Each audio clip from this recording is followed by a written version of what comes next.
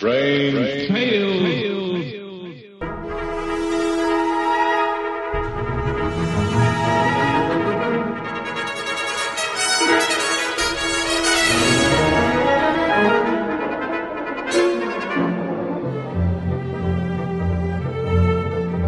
RelicRadio.com presents tales of the strange and bizarre, the weird and the wicked. Stories not necessarily of the supernatural, but of the unnatural.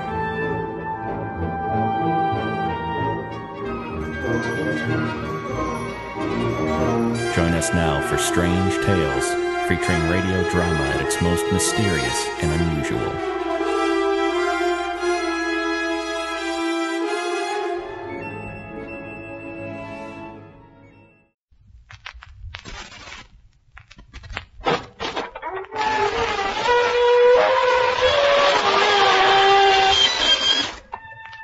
Good evening, friends. This is your host to welcome you through the creaking door into the inner sanctum. Come in and pull up a tombstone. The chair situation is very grave here. Don't worry if it seems a little dark in here, too. I've made arrangements with a few ghostly forms to come and glow. By the way, don't mind that guy in the box over there. We scared him to death last week. He's been horizontal ever since.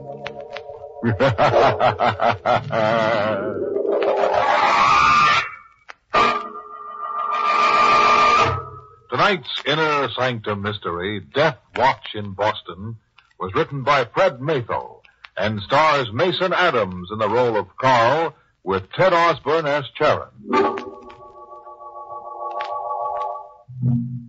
In Boston, Beacon Hill looks down its narrow, brick-lined streets with seeming scorn at the harbor below.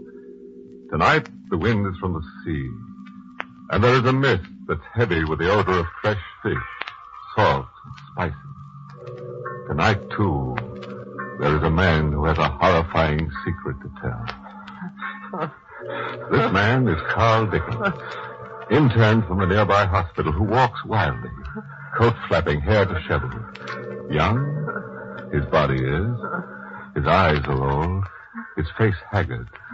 He carries a heavy wooden box about 12 inches square. He's murmuring through bloodless lips. Take thy beak from out my heart, and take thy form from off my door. Quoth the raven, nevermore, nevermore. A neon sign proclaims the door to be that of Captain Zeb's Tattoo Salon, established 1905. Carl Dickens stops, looks quickly behind him, and enters. Greetings, mate. Captain Zeb. I didn't reckon to do no more tattooing tonight. Captain Zeb, lock the door. Huh? Hold on there. Lock this door. You know me. I'm Carl Dickens. Hey, thunder. So you be. What ails you, lad? Lock the door quick, then put out your lights, please. Oh, sure. Seems to me like your one doctor needs a doctor, Carl. No, Zeb. I don't need a doctor. I need someone like you to listen to me. All right, I'll listen. What you got in the box? It's part of a man's body. His head. Oh? Sort of specimen-like for your medical work, that it? No, Captain. It's the head of a man who was calling for me at my room at 11 o'clock tonight. What's that? Don't look at me like that. I'm not crazy, Captain. You've been working a mite too hard over them books, maybe, huh? I have been working hard, yes, but this is no hallucination. I don't go along with believing a man can live with about a head, son. You don't understand. The man this head belongs to is Death. And it is Death who is coming for me tonight. Better tell me the whole thing, son. Maybe I can help after all. Will you come with me to my place after I tell you the story? Will you wait up with me till he comes, Captain? Will you? Reckon I better, son.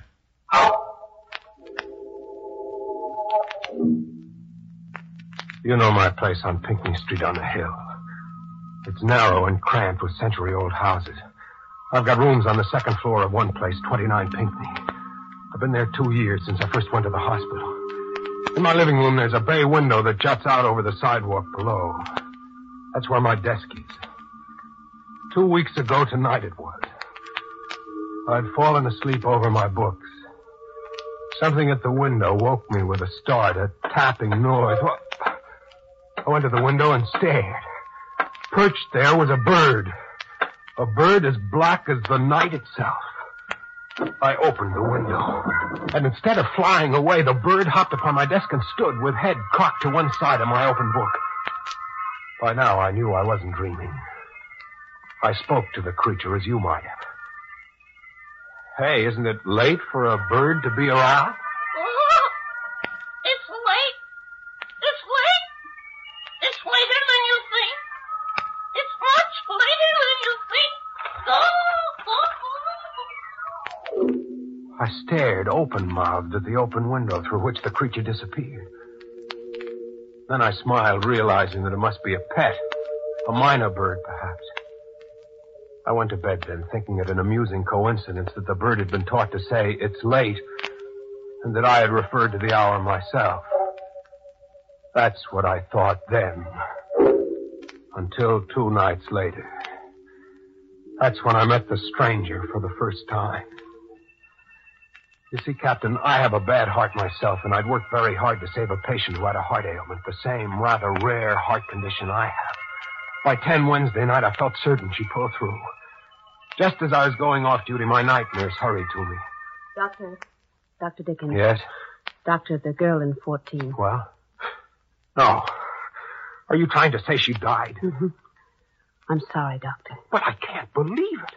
I did everything that could be done, and it looked certain. Are you positive? Yes, I am. Dr. Smith just confirmed it. Oh, Doctor, you worked so hard on that case. You're worn out. Why don't you go home and rest? I said... Doctor, what's wrong with you? What are you staring at? You were looking toward the window just now, as I was, weren't you? Well, yes, I think so. Why? Didn't you see something black fly past it, a bird? No. Doctor, you look awfully pale. Can I get you something? No. I guess I'm tired. I'll go for a little walk and then straight to bed.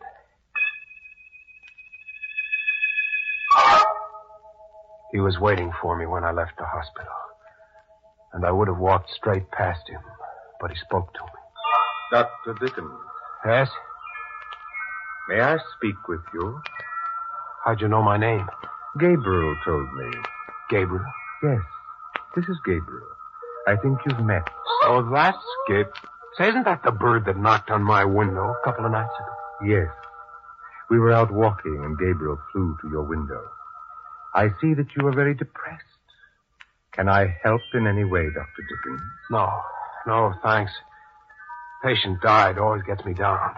Ah, and so needlessly, too. What do you mean, needlessly? You will understand soon, Doctor.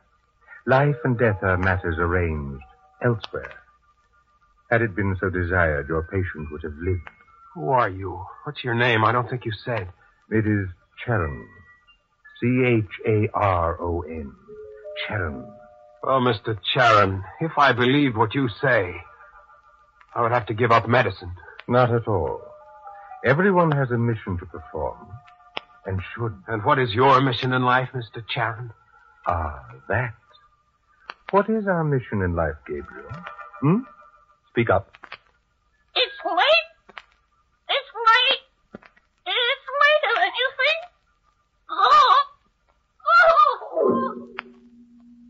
That was the first time I met the man who calls himself Charon. I asked for a couple of weeks off at the hospital. I thought it might be nerves. I stayed home and read detective stories. I was beginning to feel like my old self again, and on Sunday night, sometime around 9, I decided to turn in when there came more tapping on my window. This time I grinned. Well, Gabriel, come right in. It's late. It's late. Sure, I know. It's later than I think. Orc, is that all you can say, Gabriel? Take my beak from off my heart and take my foot from off my door. Close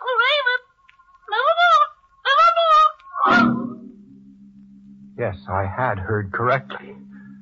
The bird had quoted a full passage from Poe's poem, The Raven.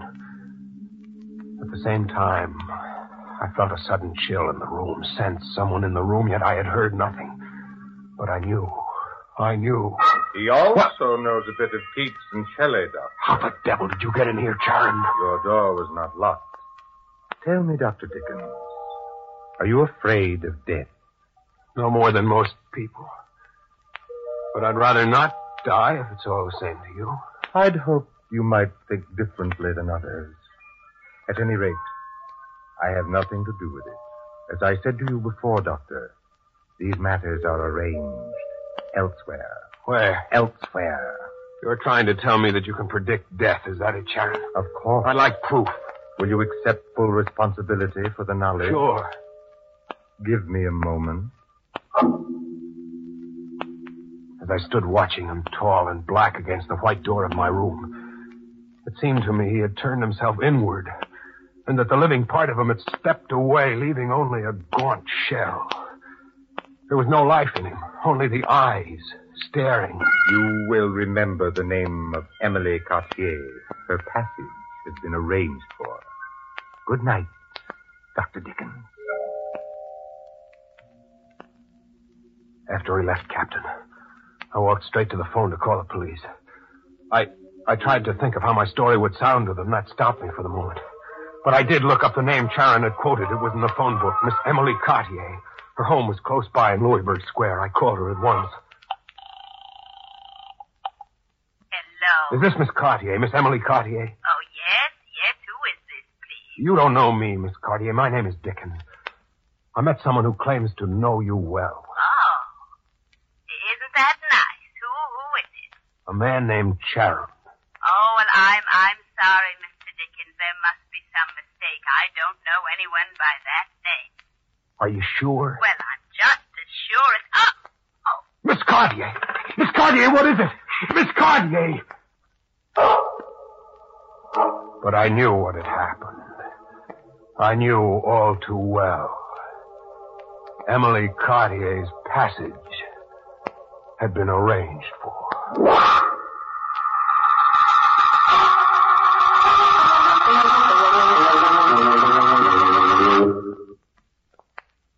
Hey. Anybody been giving you the bird lately? Very distinctive character, this Charon, don't you think? Pick him out in a shroud anywhere. Yes. Signs all his mail, eternally yours. Well, shall we get back behind the locked doors of Captain Zeb's tattoo salon? Now put yourself in Zeb's place. If a young wild-eyed fella came to you with a wooden box, told you it contained the head of a man who was calling for him at 11 o'clock that night, what would you do? You'd listen, wouldn't you? Well, listen. Hold up now, lad. Let me get the straight line of this. This man you think of as sort of death in mortal shape. Him and his bird. They told you they could tell when the body was going to die beforehand? Yes.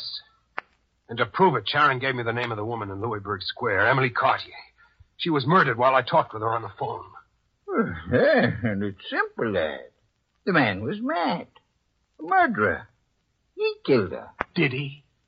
I thought that. I went to Louisburg Square after the call. I was determined to tell the first policeman I met the whole story. When I arrived at Emily Cartier's address, the place was teeming with excited people. Also, on the fringe of the crowd beneath a single street lamp, the tall, gaunt shape of Charon stood. I went straight to him. Mr. Charon, I'm turning you over to the police. Oh, Mr. Dickens, why? Why? Because I know you killed this woman. So, come with me. I will speak to the police for you. You don't dare. Come. All right. Come on, folks. Go on home. Go to bed, will you, please? Officer. Yep. Well, what do you want? Officer, my friend and I are a little alarmed about this tragedy. Why? Well, we live nearby, you see. Don't give it a thought now. We got the guy who did it. You caught the murderer? Sure. One of the neighbors shot him through the head while he was climbing out the window. Now go on home and forget it, if you can. Well, Carl? I wish you would leave me alone. Oh, that is not possible. One way or another, you must come away with me when I leave. I refuse to believe it. Suppose I prove my point again. Suppose I tell you the name of someone else who will die. If I am right, you will raise no more objections to leaving with me. And if your prediction doesn't work out? You will never see me again. Agreed? Agreed. Very well.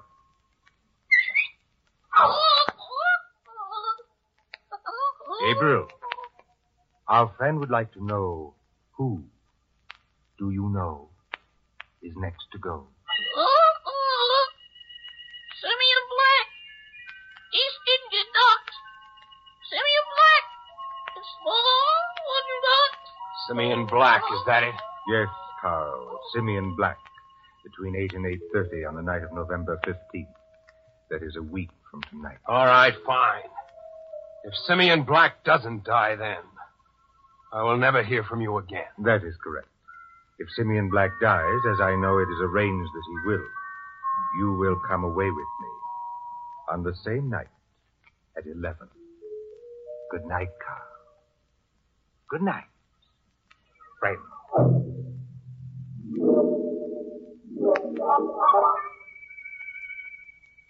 November 15th. It's tonight, isn't it? Yes, Captain Zeb, that's tonight. And what about Simeon Black, lad? This bargain you made now. I found Simeon Black. Found him this evening. He was a seaman. The docks gave me his address, a cheap rooming house near the Charles River. The ship was due in at 7. Simeon Black had to live. I stood outside his rooming house waiting. About 5 minutes after 8, a big, burly, rough man came along, heading for the doorway where I stood. He was carrying this box.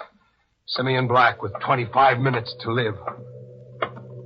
Are you Simeon Black? Yeah. It's very important that I talk with you. Yeah, why? Who are you? My name is Dickens. This is urgent. Please listen. I'm listening. Go ahead. Do you know anyone who might want to do you harm? You crazy mister. Sure I do. Couple of 100 guys all around the world. But you ain't one of them. Where are you? No, I'm not. But I talked with a man who said you were going to die between now and 8:30. That's why I'm here. Who? A man named Charon. A man who has a pet minor bird that talks. Yeah? I think we better go up to my room and talk, chum. Come on.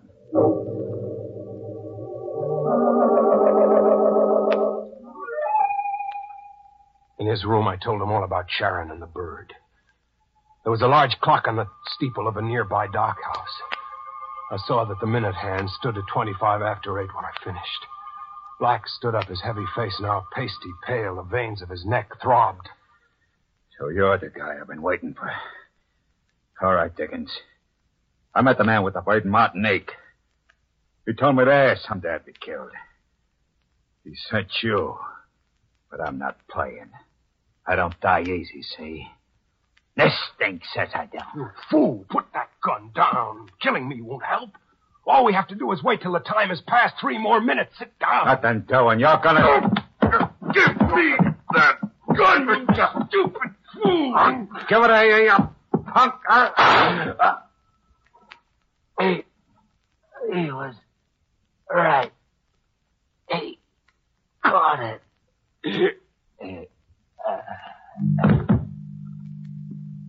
I couldn't believe my own eyes. I stood there gaping at the floor. The hook that had been Simeon Black was crumpled grotesquely on the bare boards of the room, his denim shirt staining darker and darker as I watched it. Through my fogged mind, I heard the clock strike the half hour outside. Simeon Black had died as Charon had predicted. But I had killed him. The gun was still in my hand as the door opened and Charon, tall, gaunt, lips smiling, eyes smoldering black, stood there. You see, Carl? I've kept my bargain. Simeon Black is dead. You made me do this. You played me against Black. You knew something like this had happened. Carl, when are you going to understand? Yes, I knew. But these things are arranged by you. Of course. I made a bargain with you. Yes, you did, Carl. I will call for you at 11. We will leave together. No. You are leaving now, Charon. No!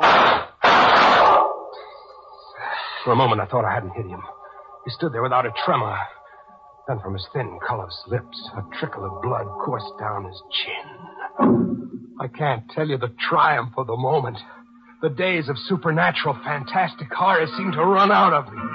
The sight of his blood told me this man wasn't death. This was a clever man who had somehow used me. Everything seemed right again in the world. No matter what happened to me, no matter what.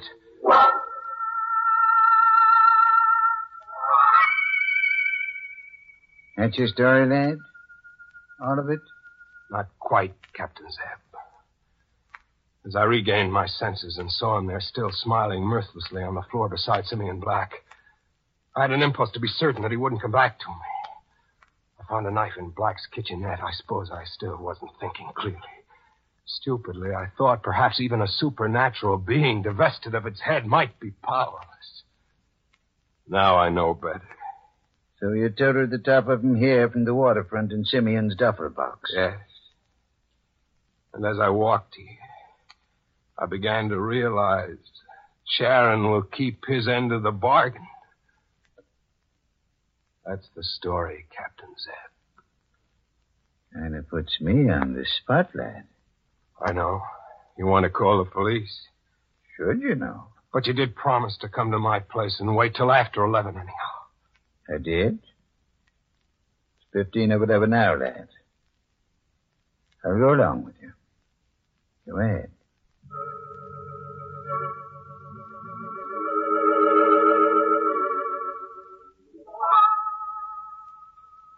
What time is it, Zeb? Most 11. Did I tell you again, lad? Ain't nothing gonna happen now. But I feel it. Sort of a chill. A tight, scared feeling about my heart. I know Charon is coming for me. I feel it. Bosh. Listen, Zeb, listen. It's death coming. I feel it in my heart. Yeah, sure, but... All right, Charon. All right. I'm ready. Carl, what's up? What the devil?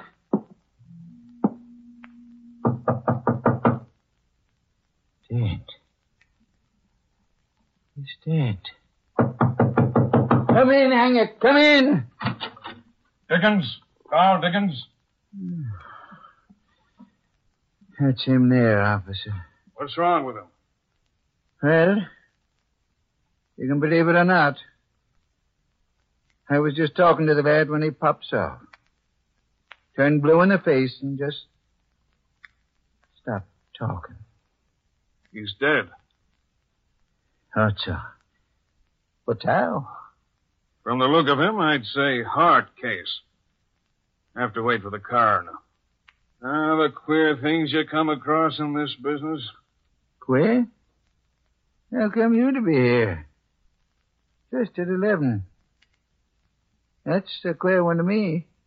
Well, we got a stiff without a head down at the waterfront a couple hours back. Found a diary on him, and we've been checking up. Who was it? Guy named Charon. Was let out of Devil's Island when they closed it up a couple of years back. According to the diary, he's been out to get everybody he ever had anything to do with his being sent up. A nut? Must have been a smart one. He names 3 people he wanted to get rid of. Played one against the other, I guess. But who? Who killed him? I don't know. Sergeant's working on it. All I know is in this character's book there's a note says, see Carl Dickens, Pinckney Street, 11 o'clock, November 15th. What? What? Too late. Too late. What's too late? Oh. What the devil was that? It's just the bird here. Minor bird. Talks. Leastways, I think it's a bird.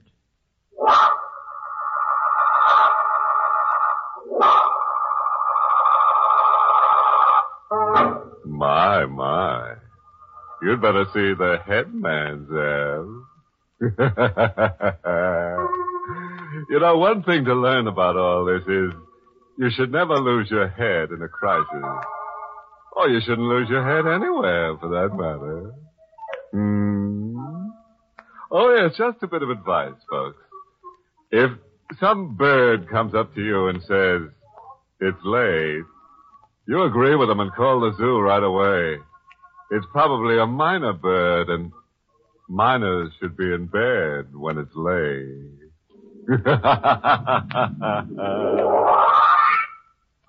Inner Sanctum came to you through the United States Armed Forces Radio Service, the voice of information and education.